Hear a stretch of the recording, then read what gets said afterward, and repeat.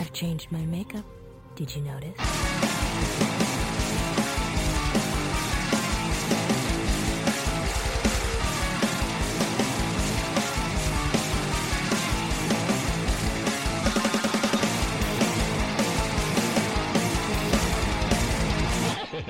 Hello and welcome back to Something Rotten. This is our final episode of the season proper, I guess, of our delve into Suda 51.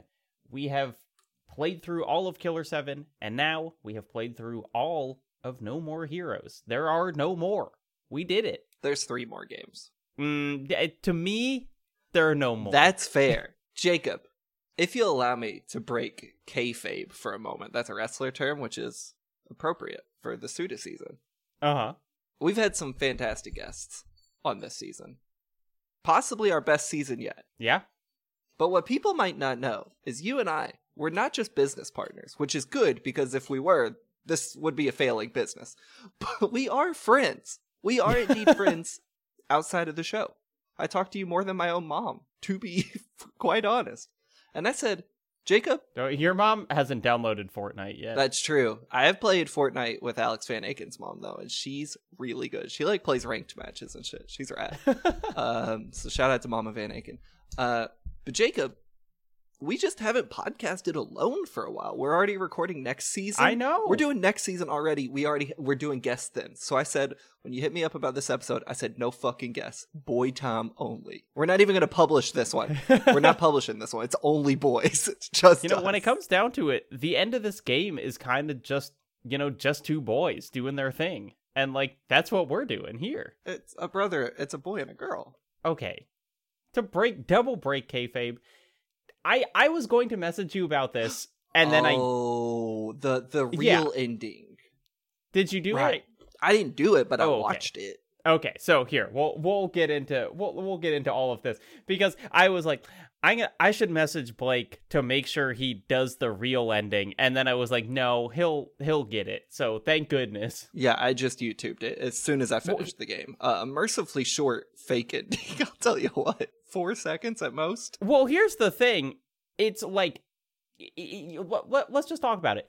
The game ends in that you fight, you become number 1, and that's the end. And then it has maybe my favorite gag of the game in a game full of gags, where it says, it just gives you a menu, and it's like, return to Santa Destroy, return to main menu, view real ending. And that's the 3rd option. And I thought, that's so fucking funny that it's you don't, it's not oh, is there more in the world? There's just an option, and it's view real ending, and you click it, and immediately it throws you into the last cutscene, and then you just do the real ending, which I thought was so funny and cool. And the last boss fight, right? How hard was the boss? Boss looked hard. Way way easier than Gene. Oh. I easily one-tried the real final boss. Oh. How many did Gene take you? 3, but I did look up, Same. I watched someone else fight her just to be what's the strategy here? It took me 3 tries too. Then I watched a video, I don't know who uploaded it, and I learned the back dash is the move. And then I took her down. Oh. Immediately. Okay, yeah, I will. Let's back up a little bit, because I feel like I kind of fucked my way up through that fight. When we left off, we had just seen a very good and funny boss fight where it was it Harvey Moiskowicz? No, he's the magician. So it was the guy with the big brain, and we were like, oh, we're gonna fight this big brain A-bomb thing, and then a random guy named Henry came and sliced it in half, and then Sylvia was like, good job, you won. Next fight. Yep. And we were both kind of, I think you described that as the moment where the game got you back in. Yeah, we could talk about how it lost to me again shortly thereafter. Well, yeah, okay, so that was my question, is how long did you stay on the this is good train? I think the game is good. I think I'm just not that into it. And I'm going back to something we talked about on the last episode, where I think at this point, it's unfair to say about Killer 7, but the story just feels rote.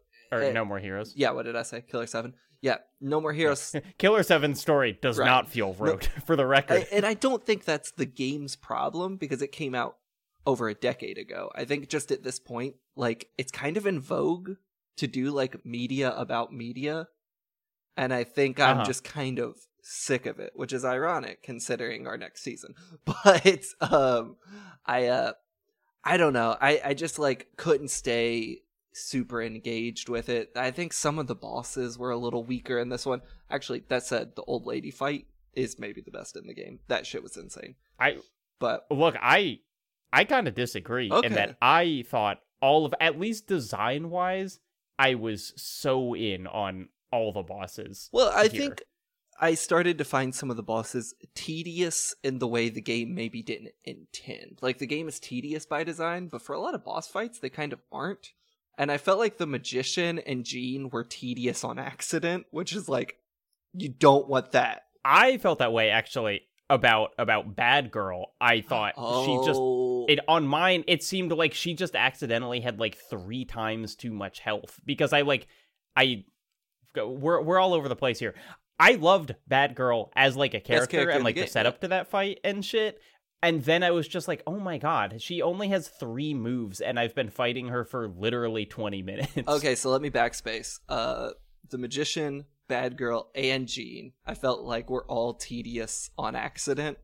And then, like, this game does not work when it's accidentally tedious, right? Like, it needs to be the thesis statement. And Bad Girl got stuck. I don't know if this is the same for you. She would do where she would hit the gimps at you. Yep. She did that. I'm not kidding. I would say 30 times in my fight. And I was like, is this a bug? Oh, yeah. Like, and you can't attack her. And it was like, you can't do anything to her. And I kept expecting, we're in the weeds. You know how, like, when you fight people in the story missions, they do the, like, slot machine thing? And sometimes you get the power. I was like, oh, one time the Gimp is going to, like, give me a power, and then I'll be able to, like, kill her with it. Nope. Never happened. Never. Just killed those guys over and over and over. And I think that's intentional. I also note one of the part-time jobs is kill 100 people, which is really easy, but it also removes the slot from you, so you can't get through it too quickly. Oh, yeah, you don't get the slot in any of those side missions. Oh, I didn't realize that. Yeah, they're selective when they let you actually use it. Which is so weird because it's like a hair of an interesting thing on the combat, which is very boring generally. Yep. But like, you have to do those side activities way more than you do the story stuff. And so I would say for like 80% of my combat throughout the game, which was in those side missions, I was not getting to roll those slots. Yep. I did. So my favorite side activity ultimately was the one where it just puts you in a tiny back alley. And it's like, you just have 3 minutes to kill as many guys as you can. And each guy you get like 1,500 for. And by the end, I was getting like 130,000 credits per run of that. I was grinding. At some point, I stopped doing the assassination side. I stopped doing the assassination side jobs and just did the one that gives you 90k every time you complete it, because every enemy in there is a one-hit kill, especially when you get more powered up. Yeah, but it takes so long. No, it takes like 2 or 3 minutes at a time, and then you get 100k. I'm saying it takes as long as the one that you do in the tiny back alley, and I got more money from that. Well, you know what? I've already beat the game, so I can't go back and redo it. So I don't know. I just wasted my own time. Yeah, I saw the credits. Then I have deleted the game off of my Switch. Okay, so let's talk about Harvey Moisowicz Wolodarski. Maybe the funniest setup in the game, where it's like he's a magician, and there's the whole setup is like Travis and Sylvia are going to the show together as like a date, and Sylvia holds Travis's hand, and he like gets hard when she holds his hand, which is like another like, Jesus Christ, Travis, get it together.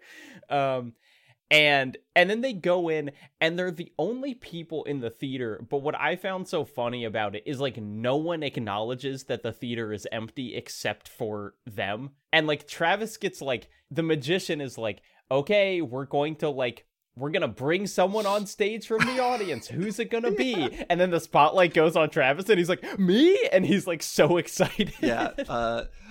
This is the problem with this fight and like the bad girl fight is the setups and concepts are so good. And then when you actually have to do it, it's like, fuck, man, you only are going to, you're going to make the screen go upside down constantly. And that's going to be the whole thing of the fight. And it's going to like suck the wind out of a lot of this.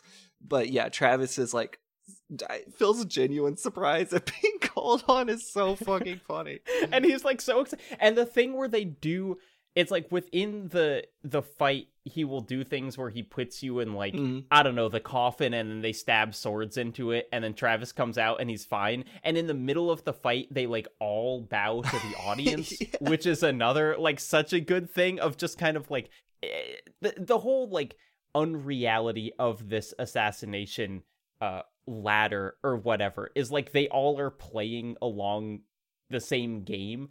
And so it's just like they both know like this is a performance. We're doing a performance. And I found it very very charming. And then you saw him in half with a big saw blade at the end. And that fucking kicks ass, let's be clear. It's like the Penn and Teller sketch that scared me to death as a kid. Hold on, I'm sorry. Which one is that? They just do some shit with a saw, and I have a vague memory of it, and I remember like it scarred me. Like my dad was watching on HBO one night when he thought I was asleep, and I was like sneaking around the corner. I must have been literally like 4 years old, and I saw it. And my memory of it is they take a woman and drop her on a table saw, and she like is bouncing on top of it, kind of like an anime character. Jesus. Last year, I went and scanned through every single episode of Penn and Teller's show from that era and could not find that skit. So I don't know where it happened. And there's another one I remember where someone pulled their eye out and it was really bloody, or they shot someone in the head. So if anyone can send me these, please send me, because I can't find it. Is it possible it was like a recording of a live That's what I think show or something? I think it must have been a special, because the show was live, but it was like, you know, it's like a 30-minute show on it might not even have been HBO. It might have been the BBC. I'm not sure what I found, but anyway, this kind of reminded me of that, this boss fight. When I was a kid, I had a DVD recording of a David Copperfield show that my sister and I watched over and over. And I can like remember some of them, and they are so cheesy, especially considering that we were watching on DVD, where it was like he had this whole like haunted house brought out to the middle of the stage, and he was like communing with the spirits in it, and they had like fake zombie animatronic arms that were like coming out and like grabbing him, and then at the end the whole thing explodes, and I was like, did I think this was like real? Like that's not even magic, that's just like a skit. Yeah. It's like a haunted house skit. I like, okay, so like, for as bad as that scared me,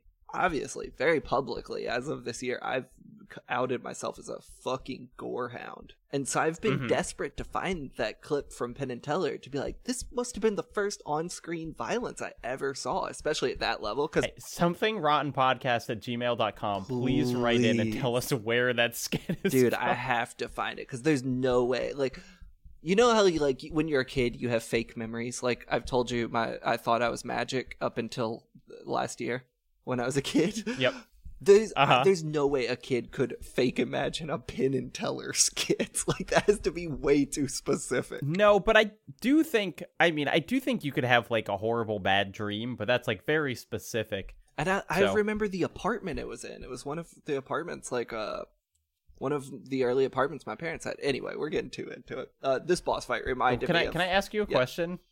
Do you like magic? Like, if someone was like, do you want to go to a magic show? Would you go? Yeah, probably. Magic's sick. I just heard Annie laugh from downstairs. Yeah, magic's sick, dude. Like, write it down. Blake Hester, fan of magic. That shit's awesome. I feel like people have this. I hear people be negative towards the idea of seeing magic all the time, and then every like magic show that I've actually been to, it's been like, this is the coolest shit in the world. Like, who would be mad at this? Blake, do you want to know what I think is wild? Jacob, I bet it's the fact that butterflies can taste with the bottom of their feet. Okay, well, now this has completely derailed the ad because I do need to know about that. But no, what I think is wild is we've been doing this podcast long enough that people have probably listened to us talk for like multiple full days. Yeah, people are dumb. What do you want me to say? Okay, no, but that's not what's crazy. What I meant is that some people have listened to us talk for hours on end, and they're still not signed up for Nebula. Wait, you're right. That's full on bonkers. I mean, do they not know how much better this show is on Nebula? That it's not interrupted by ads? That some of our best episodes are exclusive there? I mean, we're going to do a full-on commentary on the Mark Wahlberg Max Payne movie, and they'll only be able to hear it on Nebula. Hold on. We are? Yeah, I haven't told you this yet. Oh my god, that sounds like a nightmare. Well, I'm getting mad about that, but I'm also getting mad about how many people have not gone to nebula.tv/somethingrotten, especially since we give them a huge discount for signing up with that freaking link. Blake, I'm not mad. I'm just disappointed. Disappointed that they've been missing out on so much of our delicious thoughts and beautiful content. You lost me again. Shut up. Nebula.tv/somethingrotten. Can I say something controversial, though? Mm-hmm. David Blaine, he's not a magician. Stop saying that. He's a stuntman. Okay? He doesn't do magic anymore. He just... And that's not to say he's not impressive. I just don't think literally holding your breath for that long is a magic trick. I think it's a feat of, like, human agility. He's like... This is what happens when we don't have a guest. It's Boys Unleashed. One of the strangest 5 minutes of television I've ever seen was like a David Blaine thing on Netflix, I think. And he had this whole section where he was talking about how there's a trick that is like a kind of famous trick where you can like swallow a bunch of water and goldfish and hold it in your stomach and then like Steve-O does that in Jackass. Yeah, and then like evacuate it, you know, you kind of barf it back up and the goldfish is still alive. And what David Blaine said was he was like, I learned this, I've been practicing it. He says, I wanted to do this in front of someone who I hold in very high esteem. My true friend Woody Allen. And then it cuts to him, David Blaine, like throwing up goldfish into a bathtub, and he was like, after 40 minutes of throwing up water, the goldfish came up, and it was like, you just had fucking Woody Allen, who, let's be clear, a monster, like sitting and watching him like barf into a bathtub until he got a goldfish out of his mouth. One of the strangest things I've ever seen, and like did not acknowledge like this was a weird thing to do. Okay, so another weird David Blaine thing, and then we have to talk about No More Heroes again. Okay, so like David Blaine and Harmony Korine are pretty tight, and there's a infamous unreleased Harmony Korine album movie called Fight Harm, where the whole pitch of this is like, for a long time it seemed like Harmony was like really just trying to do like modern vaudeville. Granted, this was the 90s, so it's not modern anymore, but like you can look at like Gummo's vignettes as like an attempt at like vaudeville and shit like that. This would have been his like, I think, homage to the Marx Brothers, but with Harmony's spin on it. Is he would go out in New York and instigate fights, like antagonize real people into beating the shit out of him. Like this is like, it's never been released. I think there's a few pictures you can find of it, but like he supposedly, whether or not it's real, who knows? He claims he has all the footage. And it's never going to release it or anything. I'll be very curious to see if it ever comes out. But the cameraman for that was David Blaine. Like, of all people. The guys he was fighting stopped halfway through and were like, why is your cameraman suspended in a tank full of water? Yeah. And if you've ever seen the video of David Blaine sticking the needle through his arm, I'm pretty sure I'm pretty sure Harmony shot that. Cool. Yeah. So, yeah, there we go. Anyway, a pro magic, anti David Blaine as a magician. That's Something Rotten's official stance. Absolutely, but pro Harmony in every aspect. Well, actually, I take it back. Something we didn't talk about on the way to this fight. There's just a shmup in the game. You play a little like Galaga. It's really cool. It seems not well made. There is a weird connection of like not great games with a lot of passion behind them, I feel like always include a shmup. Yeah, I mean, like Wanted Dead has one of those. There was a thing where, like, I guess it's not technically in, it really feels like it's something that would be in like Wonderful 101 or whatever, but it's like all of these developers that were like raised on arcade shit just like want to put these things in their games. I mean, the one who got it right is like Nier Automata. Like the shmup sections of that game are fantastic. Oh yeah, which is like a core part of gameplay. Yeah, I thought it was really funny and I was really stoked on it. And then by the end, I was like, this seemed not good. But it never gives you. Yeah, but I guess it wasn't. It never gives you a full game over. That hard. Yeah, so that was chill. It was cool. Yeah, so I like that it was in there. I think, I mean, from what I know about No More Heroes 2 and 3, I think they kind of go more in that direction of just like weird little mini games. Okay, let's see.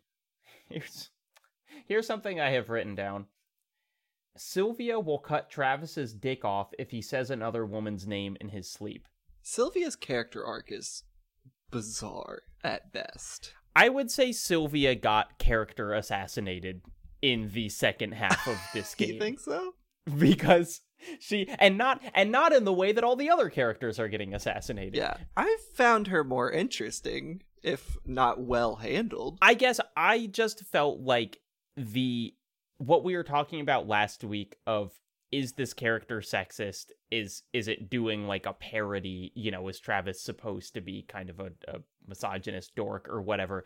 I felt like everything they did to her here was like, no, she's kind of an insane bitch, is like the game's take, which I found, it's like, I didn't, you know, in a story sense, I didn't hate the individual things that she did, but I just felt like it was like, oh, the game like really doesn't respect her, I guess was like the I think we're gonna have to revisit this conversation when we talk about the Jean fight, because I have a lot of thoughts about Jean, what the game does, and then how it all like loops back into Sylvia. Yeah, for sure. I mean, so it's like it's one of those things where it's like Sylvia saying to Travis that she's going to cut his dick off if he says another woman's name in his sleep is like, that's a funny thing to happen, but it is like, oh, I guess Travis isn't just kind of obsessed with this woman. It's like she is now like a weirdly possessive girlfriend or whatever. But she's also negging him the whole time. Yeah. But like, it'll be like one cutscene, she'll be like, I love you, Travis. And then the next one, she's be like, you thought I loved you? I hate you. You're an idiot, but also I love you. And it's like her character gets really strange in a way I kind of actually did like. Yeah, I mean, it gets weird. Everything gets weird in the second half in a way that I did enjoy. Speaking of, the next boss, Speed Buster. Is this the old lady? Yeah. Oh my god, you get on that bus and you do a 2D fight on a moving bus, which is really cool and hard. Yeah, that's good shit. And then you go, and you know what her sniper is? Hold on, this is not going to play for the audio listeners. Blake is reaching back onto his Gundam shelf. It's the Evangelion sniper. That's what she has. Oh yeah, no, it totally is. It's the one that they hook like the entire electricity of Tokyo up to. Yeah. For the listeners, when Bandai did the real grade, whatever raise Ava is 0, maybe Unit 0, they had a model that came out with a buildable sniper, and it looks exactly, the one in No More Heroes looks exactly like that. So just imagine in the theater of the mind, if you will. This fight was so cool because it's like, I went in there and I was like, oh, how the hell am I going to fight this lady all the way at the end of the longest hallway? You know, they copied and pasted the Silent Hill 2 hallway into here. And I guess Metal Gear Solid. Or just the hallway from earlier in this game when you're fighting, what's his name? The guy with the bomb. You have to assume similar tech going on there. And then when I realized I'm not going to fight her, it's just going to be this war of attrition to get to the end of this hallway. If you get hit one time, it will send you all the way back and you'll have to redo like 15 minutes of progress. I was like, Suda, I'm in it with you. I think it doesn't send you all the way. You can like mash the button. I got hit. I didn't get sent all the way back. You ever tried to mash a button on the Joy-Con, Jacob Geller? Oh, no. You ain't you're going all the way back, brother, if you're playing that. Though I will say, there was a screen in this game that fully just showed me, it was for the shmup. When it showed the controls, it just showed a picture of a Joy-Con. and I am playing on PC with an Xbox controller. I have never connected a Joy-Con to my PC. So that's where this port came from, apparently. So yeah, there's a lot of cool stuff about the Speedbuster fight. I love that it is in a different city, because it's like this weird location where it's just like huge and empty, and it totally feels like kind of like a PS2 game backdrop or whatever, of just like there are just a million extremely tall buildings and it looks like no one has ever lived there, which is a cool thing. Also, when you walk in, I mean, there's a lot of stuff. When you leave the house to get on the bus, the cutscene is a little longer and you see Travis's cat walk out the door. Did you catch that? And I was like, what's happening? What is this? And then when you get there, your master, I guess Travis's master, Thunder Ryu. Oh, right. Yeah, is fighting him, and then he gets distracted by the cat, and then he gets just fucking blown away. Look, Suda just needed a MacGuffin. It didn't matter if it was good or not. He just needed one. It's just so funny that it's the cat, and it's like never referenced that, like, oh, the cat got out and like is the reason that Thunder Ryu died. The cat, whose name is Gene. Gene. The thing that I would not say there's much attention to detail in this game. And maybe that's partly the point, but I did think it was cool that if you go back to Thunder Ryu's gym, he is a ghost. Yep. I thought that was pretty cool. Yeah, that's fun. And then, and then he's a ghost in like the final mission. Oh yeah, and they're doing that weird Metal Gear Solid 3 thing. Yeah. Which was strange. We'll get there. Yeah, I love the fact that when you finally... Because I got to the lady with her sniper, and I was like, fuck, man, all right, I'm going to have to fight her. She's going to be hard. She's definitely going to kill me at least one time. I'm going to have to do this all over. And then the game, like, gives you an olive branch, and it's like, no, you don't even have to fight her. You just have to, like, knock over this power line. Yeah. Dude, this is one of my favorite boss fights in the game. I thought it was so fun. The opening is great, where Travis is like, hey, I'm gonna kill you. And she's like, what do you say? And he's like, I'm gonna kill you. And she keeps asking him to repeat himself. And she's clearly just building this giant sniper as he keeps yelling at her. You know what? Here's the thing. Yes. This is a funny game. Suda, it's like legitimately funny. Yeah, like it has, it's not, and it's like, I think what we talked about last week, it's like, it is kind of hard to walk this, like, it is a stupid game, you're playing kind of an annoying character. Like, that is so easy to do badly. You know, like, fucking, what's that Rick and Morty ass game that came out earlier this year? High on Life. High on Life, that I played for 15 minutes and wanted to, like, put a nail through my ear. You know, so it's like this game, the fact that it does it well is impressive. I've got some qualms with this fight, essentially in the same way that we talked about the DMC lady, where it's like Travis has had 2 fights where he's like, hey, I don't kill women. That's like my thing. I'm not going to kill this woman. This woman kills no compunction because guess what? She's ugly. Like, you know, it is so much just like the woman he's fighting, the Speedbuster, is like a kind of fat older woman, and it's like, man, she does not get any mercy from Travis because he spares women who he thinks are hot and no one else. And it's like that, if that's intentional, you know, like if they had made a point of it, I think it would have worked, but like they don't, and so it just feels like well, obviously he's gonna kill her. Why would he like have mercy for her, even though he has said multiple times, like, I'm not gonna kill a woman? I think that's very fair. And in the Something Rotten way, we have to contrast it with, I also think this is one of the best parts of the game. You know? That's horrible misogyny is just kind of part of these games. The Something Rotten motto at this point is, that's problematic, but man, it was cool. It was fun to play. Yeah. Speaking of, Bad Girl. Man, you know what? The best character in the game. Because in a way, she's like an answer to Travis, right? Like, she's the woman answer to Travis. And I think that's really cool because in the game, like, Travis is so not prepared for someone to be crazier than him. Like, he is... It's... For as dumb and goofy as Travis is, Like, he always has this, like, I don't know, unearned or potentially earned confidence throughout the whole thing until Bad Girl, when the whole time he just seems like, what the fuck is happening? Like, Bad Girl, even in the scene when you beat the boss fight, Bad Girl is still getting the best of you. Like, Travis actually gives up on the fight, and Bad Girl just happens to, like, bleed out from a wound. It's wild. Let's set this up, like, what the fight is, where you walk into a batting cage, essentially. There is Bad Girl who's wearing, I don't know, kind of like a schoolgirl outfit or whatever. I mean, she kind of looks like the prototype for Lollipop Chainsaw. Yeah. You know, like it's similar aesthetic. There are dudes in gimp suits. Hell yeah.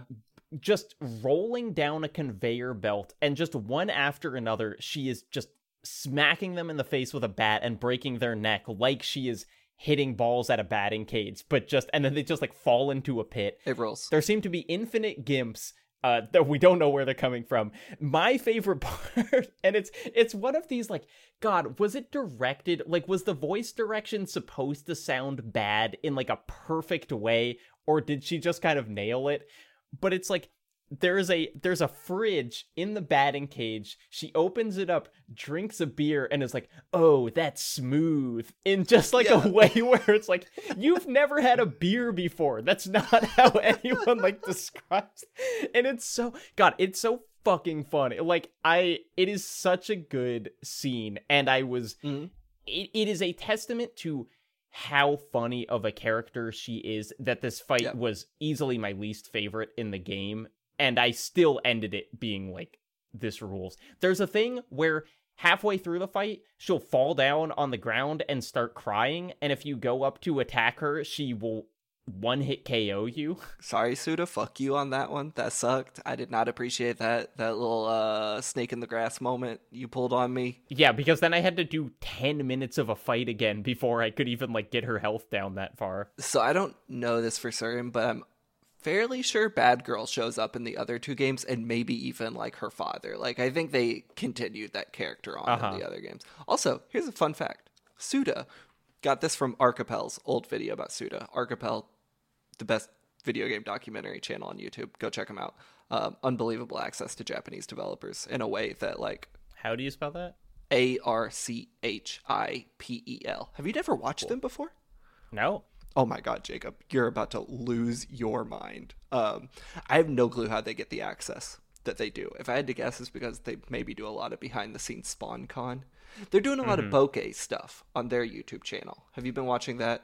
Bokeh's like profiles of like Toyama and Akira Yamaoka. No.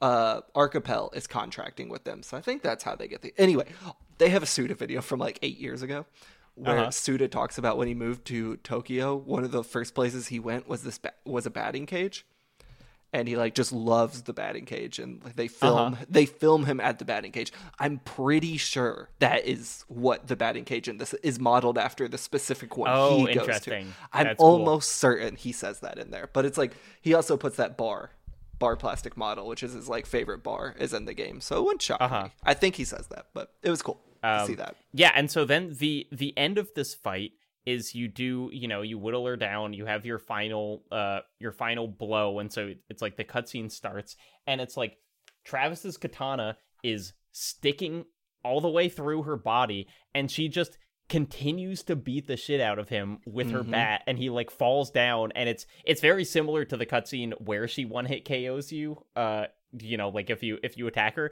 and it's like, yeah, she just dies from blood loss, but it's like Travis clearly like kind of lost the fight and is like very freaked out at the end. He's like, I don't know what the fuck that was. It rules, dude. It is like the only time in the game you see Travis like scared.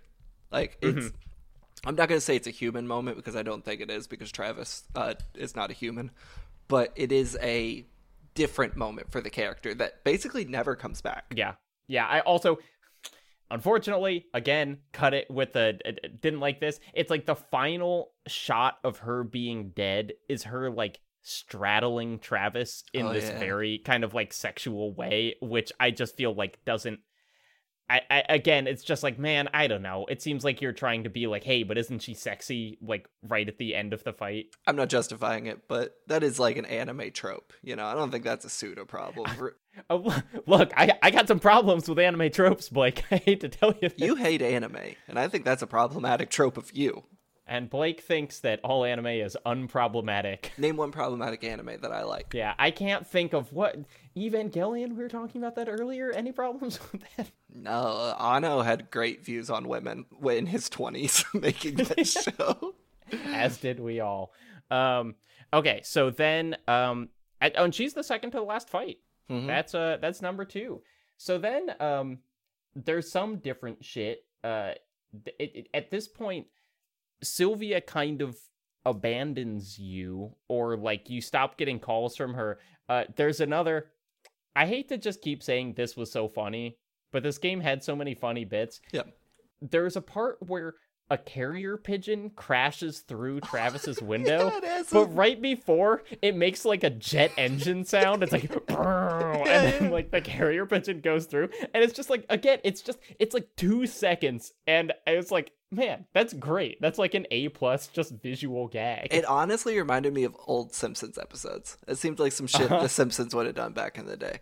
God, I went on a mental odyssey with the Gene and Sylvia shit in this game that I'll say, pure transparency, I missed the point of the ending, and it was only K-Bash's wonderful video that I recommend everyone go watch. Oh, well, I'm curious what, because the point of the ending that I got was almost all in the like watch the real ending now part. Oh no, like the thing I've been thinking the most about is the Gene fight. So do you want to talk through the setup of that real quick? Well, here, why don't we, before we do all that, because I think that'll be like the most interesting thing, let's just talk about a little of the like the job shit that opens up in the second half of the game, just because I think there is some good stuff. The cat one. There's very good. The cat one, you run around picking up cats, which is fun, and you like pet them on their head and then put them in a backpack, which is great. There's a thing where you have to hunt scorpions, which is... What's weird is you would expect as you unlock games throughout or like jobs throughout the game, they would get more lucrative because you have to earn more money. They don't. Some of these last ones, it's like I did the scorpion thing. I was like, wait, I earned like $14,000. Like that's nothing. No. But the scorpion one, if you get stung, you have to run back to the job giver guy who gives you an antidote like injection in your ass, and it's very clear that he's like poking Travis in the ass with a shot. Have you ever had a shot in your ass? I haven't. I'm pretty sure. You want to hear a crazy Blake story? Oh yeah. I must have been like still pretty young, like maybe my early 20s. I was living with my parents at our old house, and I was getting home and no one was there, and like I was walking in the house and it was the summer, it was really hot, and a wasp stung me, and I'd never been stung by a wasp before. And just like, I was like, damn, that's kind of funny, it hurts. And I texted my family's group chat with my mom and dad, and I was like, oh shit, watch out, I just got stung by a wasp in the back door. And my dad texted me back immediately, was like, you're allergic. And I was like, what the fuck, dude, I'm home alone. So he knew you were allergic and you didn't? So hold on. Okay. So the only option in that moment is call 911, right? Like that can be like deadly. So I called 911 and I was like, hey, I just got stung by a wasp. Apparently I'm allergic. They're like, we don't really have like, it's going to take a few minutes. I didn't know that when you're stung, like I always thought if you weren't allergic, it just hurt. I didn't know like, but obviously your body does have a reaction no matter what, because it's like a toxin going in it.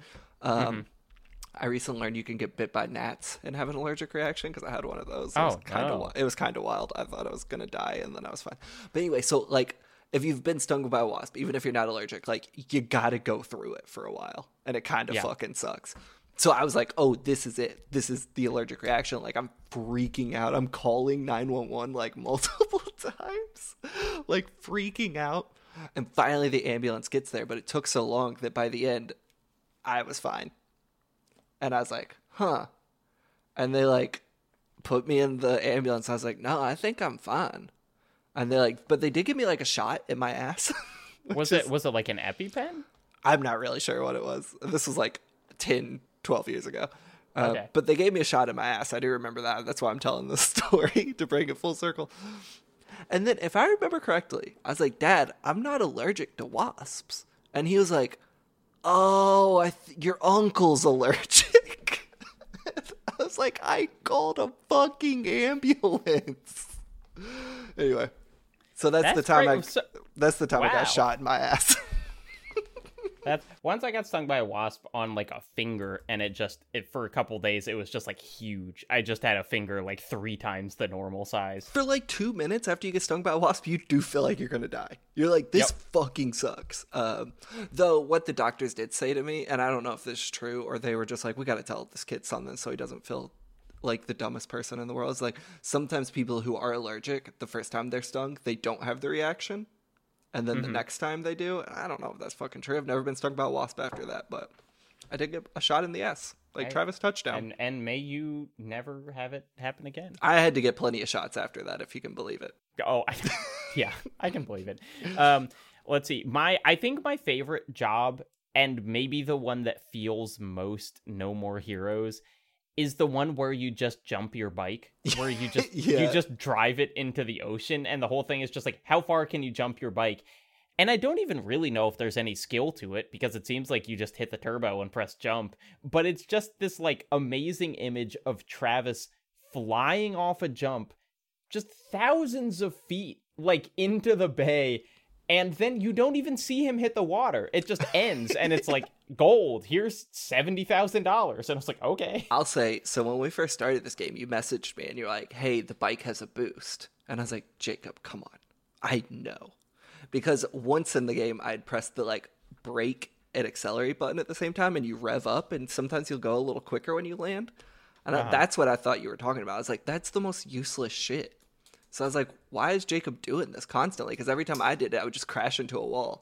And it was like in the last 2 hours of the game that I found the actual boost you were talking about. I try to help you with these things. I was like, I didn't want to say anything, but I was like, damn, he's playing this game wrong. Why would he be revving up the whole time and crashing into walls? Turns out I was the dummy, but I did get mad points on this jump because I found the boost by then. But you make such bullshit money from it. There's a lot of stuff where it's like, I think it's in the bad girl fight where it's like, hey, you can jump over something.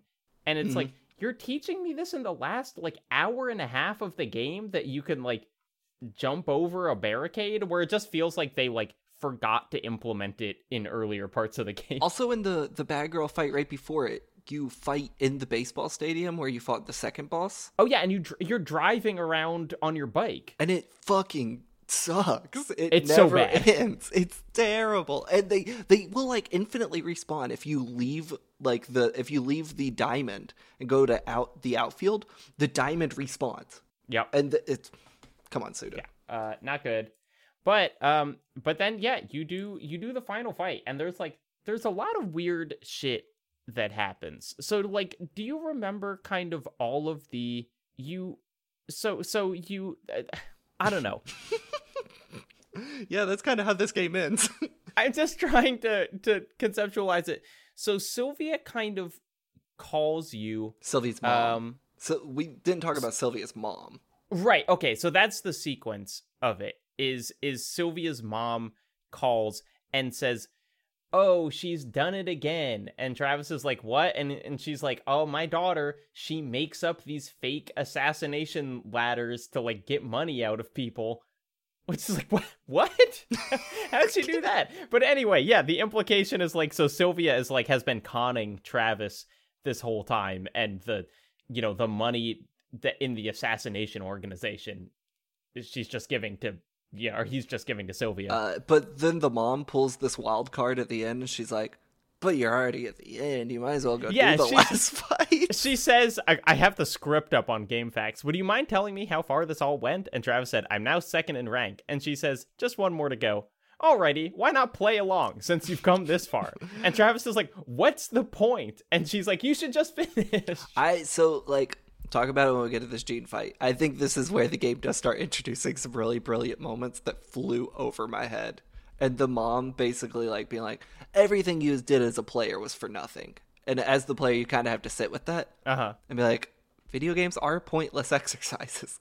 Yep. And then the mom being like, well, you made it this far. You still want to fight? And it's like, all right, we're back in it. Like, it's a very funny, like, way Suda seems to be telling the player, like, don't forget, you've been wasting your time.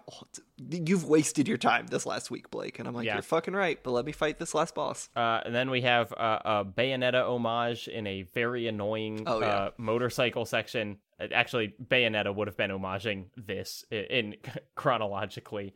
I think they're both homaging Road Rash. Yeah, but I guess Road Rash is a really fucking annoying game to play because I hate those moments in both the games. Yeah, come on. Road Rash is good. Yeah, but then you get to this weird foggy forest. It's kind of like a Lost Woods thing in that the ghost of Thunder Ryu is pointing one direction or another when you get to these intersections and you have to follow him. It's not like hard. No. He just points and you're like, okay, I guess I'll go down that one. But you do that. You referenced this being a Metal Gear Solid 3 thing. That's what I thought. When you're like walking through the ghosts of the people you killed? Yeah, and I guess it never fully commits to that. So I don't know. Maybe I'm wrong, but it felt like that to me. Mm-hmm. Granted, I've never played Metal Gear Solid 3, so I don't know. Yeah, but there is a ghost of someone who died. Sylvia calls you in the middle of this, gives you another very confusing message where she says, I never thought you'd make it this far. I can't see you anymore. I want to fly to your side. I want to be in your arms. I felt truly alive for the first time. But then she says, did you really think I would let you do me if you hit number 1? You really are an idiot, aren't you, Travis? You are a dopey otaku assassin, the bottom of the barrel. No woman would be caught dead with you unless she was a desperate bitch. And then she says, where in the world could you find a woman who could fall in love with someone like you? Well, one is right here. It's just like, she really is like wildly oscillating between what her attitude toward Travis is. And Jacob, not to put your personal life on blast, Annie did send this to you when you all met, right? Yeah, that's right. And she said, one is right here, and she pointed to herself. Yeah, it's stupid. One thing that I like before this final fight is we haven't talked about the way you save in this game. Is you go to the bathroom and take shit. Oh, and the last one is so good because you shit in the woods. It's very fun. Yeah, but it's like almost every boss fight has like a different bathroom that is like designed in a different way. That is just one of these like, this effort feels, it's like, why was this effort put here and not somewhere else? But at the same time, I was like, I liked that there were like 10 different bathrooms that I used throughout the game. They all have different No More Heroes signs in them and shit. Yeah. It's really cool. Okay, so Blake, what happens now? So you get to this last boss fight. Buckle up, listener. If you'll recall me trying to explain the ending of Killer 7, you're about to get some similar bullshit here. You get to this last boss fight, and this dude walks up, and he kind of looks like, this is a weird pull, Jacob, buckle up. He looks like the antagonist from this hidden cutscene of Kingdom Hearts 2.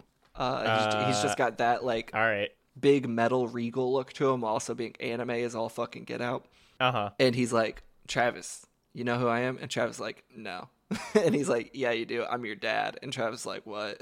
And then he pulls up his mask, and Travis remembers everything he had forgotten over the last week, which is he's on this revenge mission to find the girl who killed his dad. Or killed his family, killed his mom. And you see these paintings of the family dead. It's fucking disgusting. They're just like eviscerated. And then he's like, oh yeah, I'm on this revenge tour. I told Sylvia all about this. I'm trying to find Jean. And then as the player, you're like, who the fuck is Jean? What the fuck is happening?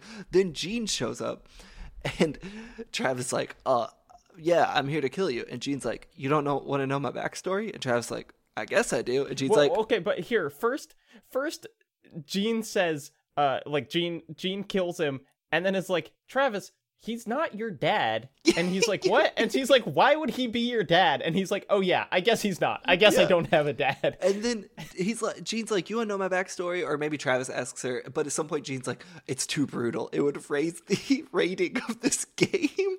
And then she's like, well, I'll tell it to you real quick and we'll fast forward through it. And then she starts talking and the game literally fast forwards through her entire monologue that ostensibly explains the entire lore of this game. Just completely rewind through it. Yeah, I mean, and it's fast forwarded slow enough that like you can slow down and hear it. Like, there are transcripts. If you hadn't guessed, it doesn't matter. You know, it's like, it explains the lore, but in a way that, like, doesn't meaningfully change anything about Travis's character. It's just kind of like, oh, okay, here's all this backstory shit. And then it ends, and Travis is like, all right, I'm going to fight you now. And then you fight the worst boss in the game. And there you go. It is very funny. During that fast forward section, she keeps saying things, and it cuts to Travis in fast forward being like, oh man, just doing these like big reactions to stuff. So this moment, because I'm a dumb gamer-brained idiot, I was like, this is fucking stupid. They're introducing all these plot elements that make no sense, all these twists for twist's sake, which is true. And it wasn't, again, to shout out my man's K-Bash. You ever watched him? Yeah. He's really good. I've, like, over the years come to really appreciate how smart he is in between all the screaming he does in those videos. But K-Bash had a really good point that's like, yeah, it's introducing all this shit. Like, it's kind of doing the Darth Vader, I am your father thing. And it's like, yeah. But it's dumber with Travis because he's like, he literally knows his father. It's introducing like all these plot elements that blow massive holes into the story. And like, it's introducing the central antagonist that Travis should know because 1 week ago he was at this bar complaining to Sylvia about Jean, but all of a sudden he's forgotten until the end. So the game can have this, you know, big grand reveal of this antagonist, which is like, that's not good story writing to like save all that crucial info from the player. And it all is for the point of being like, it was all a waste of your time. And I was like, I completely missed it, right? Like, I just bought it hook, line, and sinker. Like, this sucks. Why are you doing this to me? While forgetting the thesis of the game that is like, Suda, honestly, for a game maker, I think has one of the more cynical views on video games in this game. And how, like, pointless they are. And how these, like, tired tropes are used over and over to make up for bad writing. It's like, well, let's put a crazy plot twist at the end that, like, truly will destroy the foundation of the story you had built up to that point. And seen through that lens, which I'm going to give Suda the maximum generosity here. I was like, oh, yeah, like, that's the only way this game could end. Is by, like, completely making the story gibberish. I think it's cool that you had this realization here, or kind of while watching the video, because this was really, like, at the end of this part, I was like, huh, that was kind of, like, weird and entertaining. And then it was the view true ending part that, like, really hit that point home for me. Yeah. But, yeah, so you fight Jean.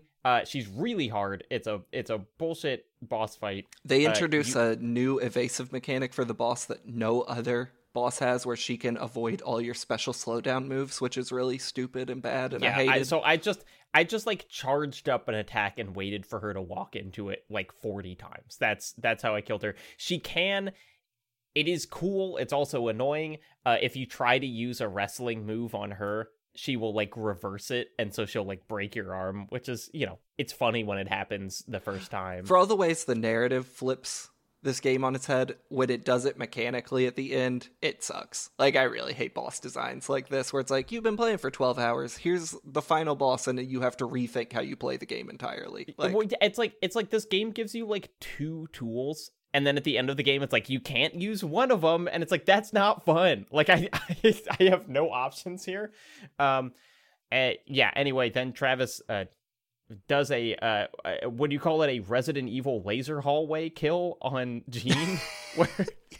where she just falls into like 4 very neatly sliced pieces. Bro, you know, my brain instantly went to my king, Paul W.S. Anderson, and I said, real respect's real. Suda, I see you. Hell yeah.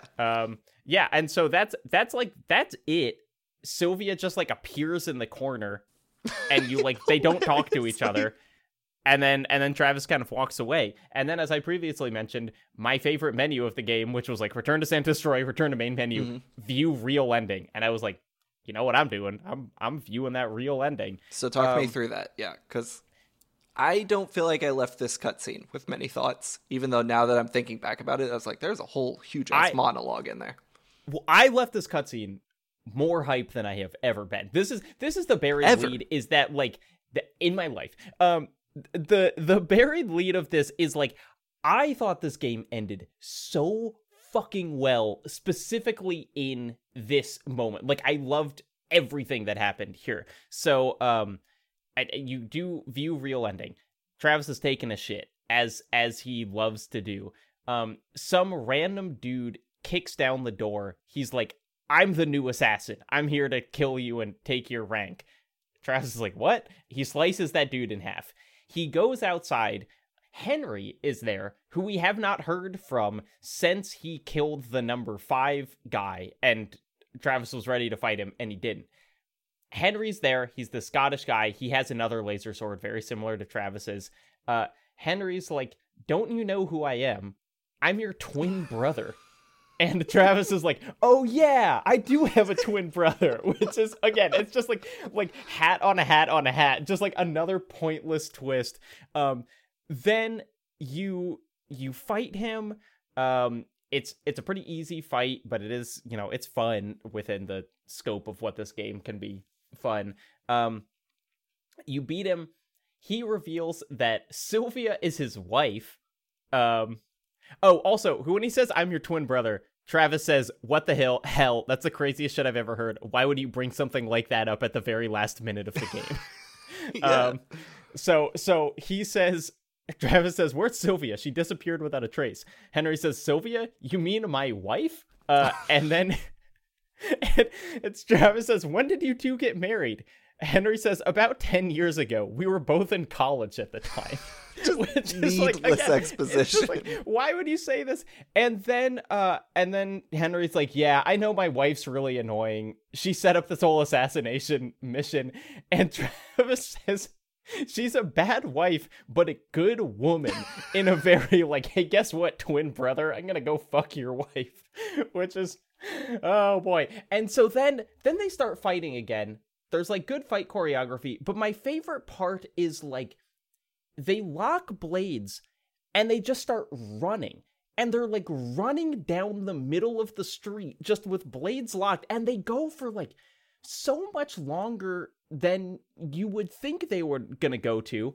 And Travis says the line, I want to bail, but where the hell's the exit? There's no way out, is there? No getting out. Right, bro? And Henry says, that's right. All we can do is keep running. And they keep running. And then Travis says the hardest line in the game, which is, let's find that exit they call paradise. And then they clash blades and it smashes into credits. And it just fucking rules. It's so cool. I love how like it is both the like, it's so all of the plot points are meaningless. It doesn't matter that Travis has a twin brother. Why would Sylvia be his wife? Why they met in college? Like, who gives a shit? But Yeah. Also the visual of like Travis and this dude locked blades just running down a street kind of forever feels like it is then like that is Travis's character. Like he's a stupid guy. He did this all for no reason, but ultimately like he likes the fight. He's in it because like conflict is kind of giving him meaning here. And so to just have this ridiculous stalemate with his twin brother feels like the perfect place for the game to end. And then it just does. Yeah. Well, he's the gamer, right? He's the gamer. And then did you watch till like through the credits? Yeah, when they go to the museum. So then the final image of the game is revealed to be a painting. Sylvia and her daughter, whose name is Jean, are looking at the painting. Sylvia says, you like this painting, don't you? And says then, too bad there won't be a sequel. Hell yeah. And then unfortunately there was. And then it says to be continued. I was really expecting it to say just kidding, which I thought would have been hilarious. Yeah, man, like the more I've sat on this ending, like the more I think it, like you said, ends really well. For like everything, even though I think like I don't really care for the game that much, like I think ultimately it's a good ass game. And I think like it's kind of a victim, playing it in 2023 makes it kind of a victim of just like the last 13 years of games that have come out. But the ending is strong because it leans so far into like almost like snickering at the player and the game industry in general of like, your time is being wasted. Like, there's no way around playing it and not being like, I am fucking Travis Touchdown. That fucking sucks so bad. Yeah, and like, you know, we talked a little about like, okay, the game's very goofy and then has these like serious moments or whatever. And I feel like this is kind of it is taking the piss out of itself of like you know the thing that seemingly I guess it's like Uncharted 2 is the first place that I remember doing it, but it's like you've been just killing people the whole time, and then the bad guy's like, you think I'm bad? Look at you. You killed so many people. And it's just like the laziest form of like pointing out like the player did stuff. This feels like it is highlighting how ridiculous of a stance that is, of being like, why would you care about this story now? Like, the story has been so dumb the whole time. You think now at the end there's going to be something that like makes it emotional? And in pointing that out, it actually almost becomes like profound for me in that like I did enjoy the ending so much. Would it shock you to know Suda is a massive Hotline Miami fan? Nope. Yeah. Would not shock me at all. I believe there's a Hotline Miami level in not the third game, the one before 2 and 3. The like weird. Yeah. Yeah, I think like the game ends really smartly. I don't take back any of my criticisms or annoyances with anything else in the game, but I think it ends very strong. And I thank K-Bash for helping me see through how dumb of a gamer I am, because I was mad at this ending at first. Yeah, I you know what?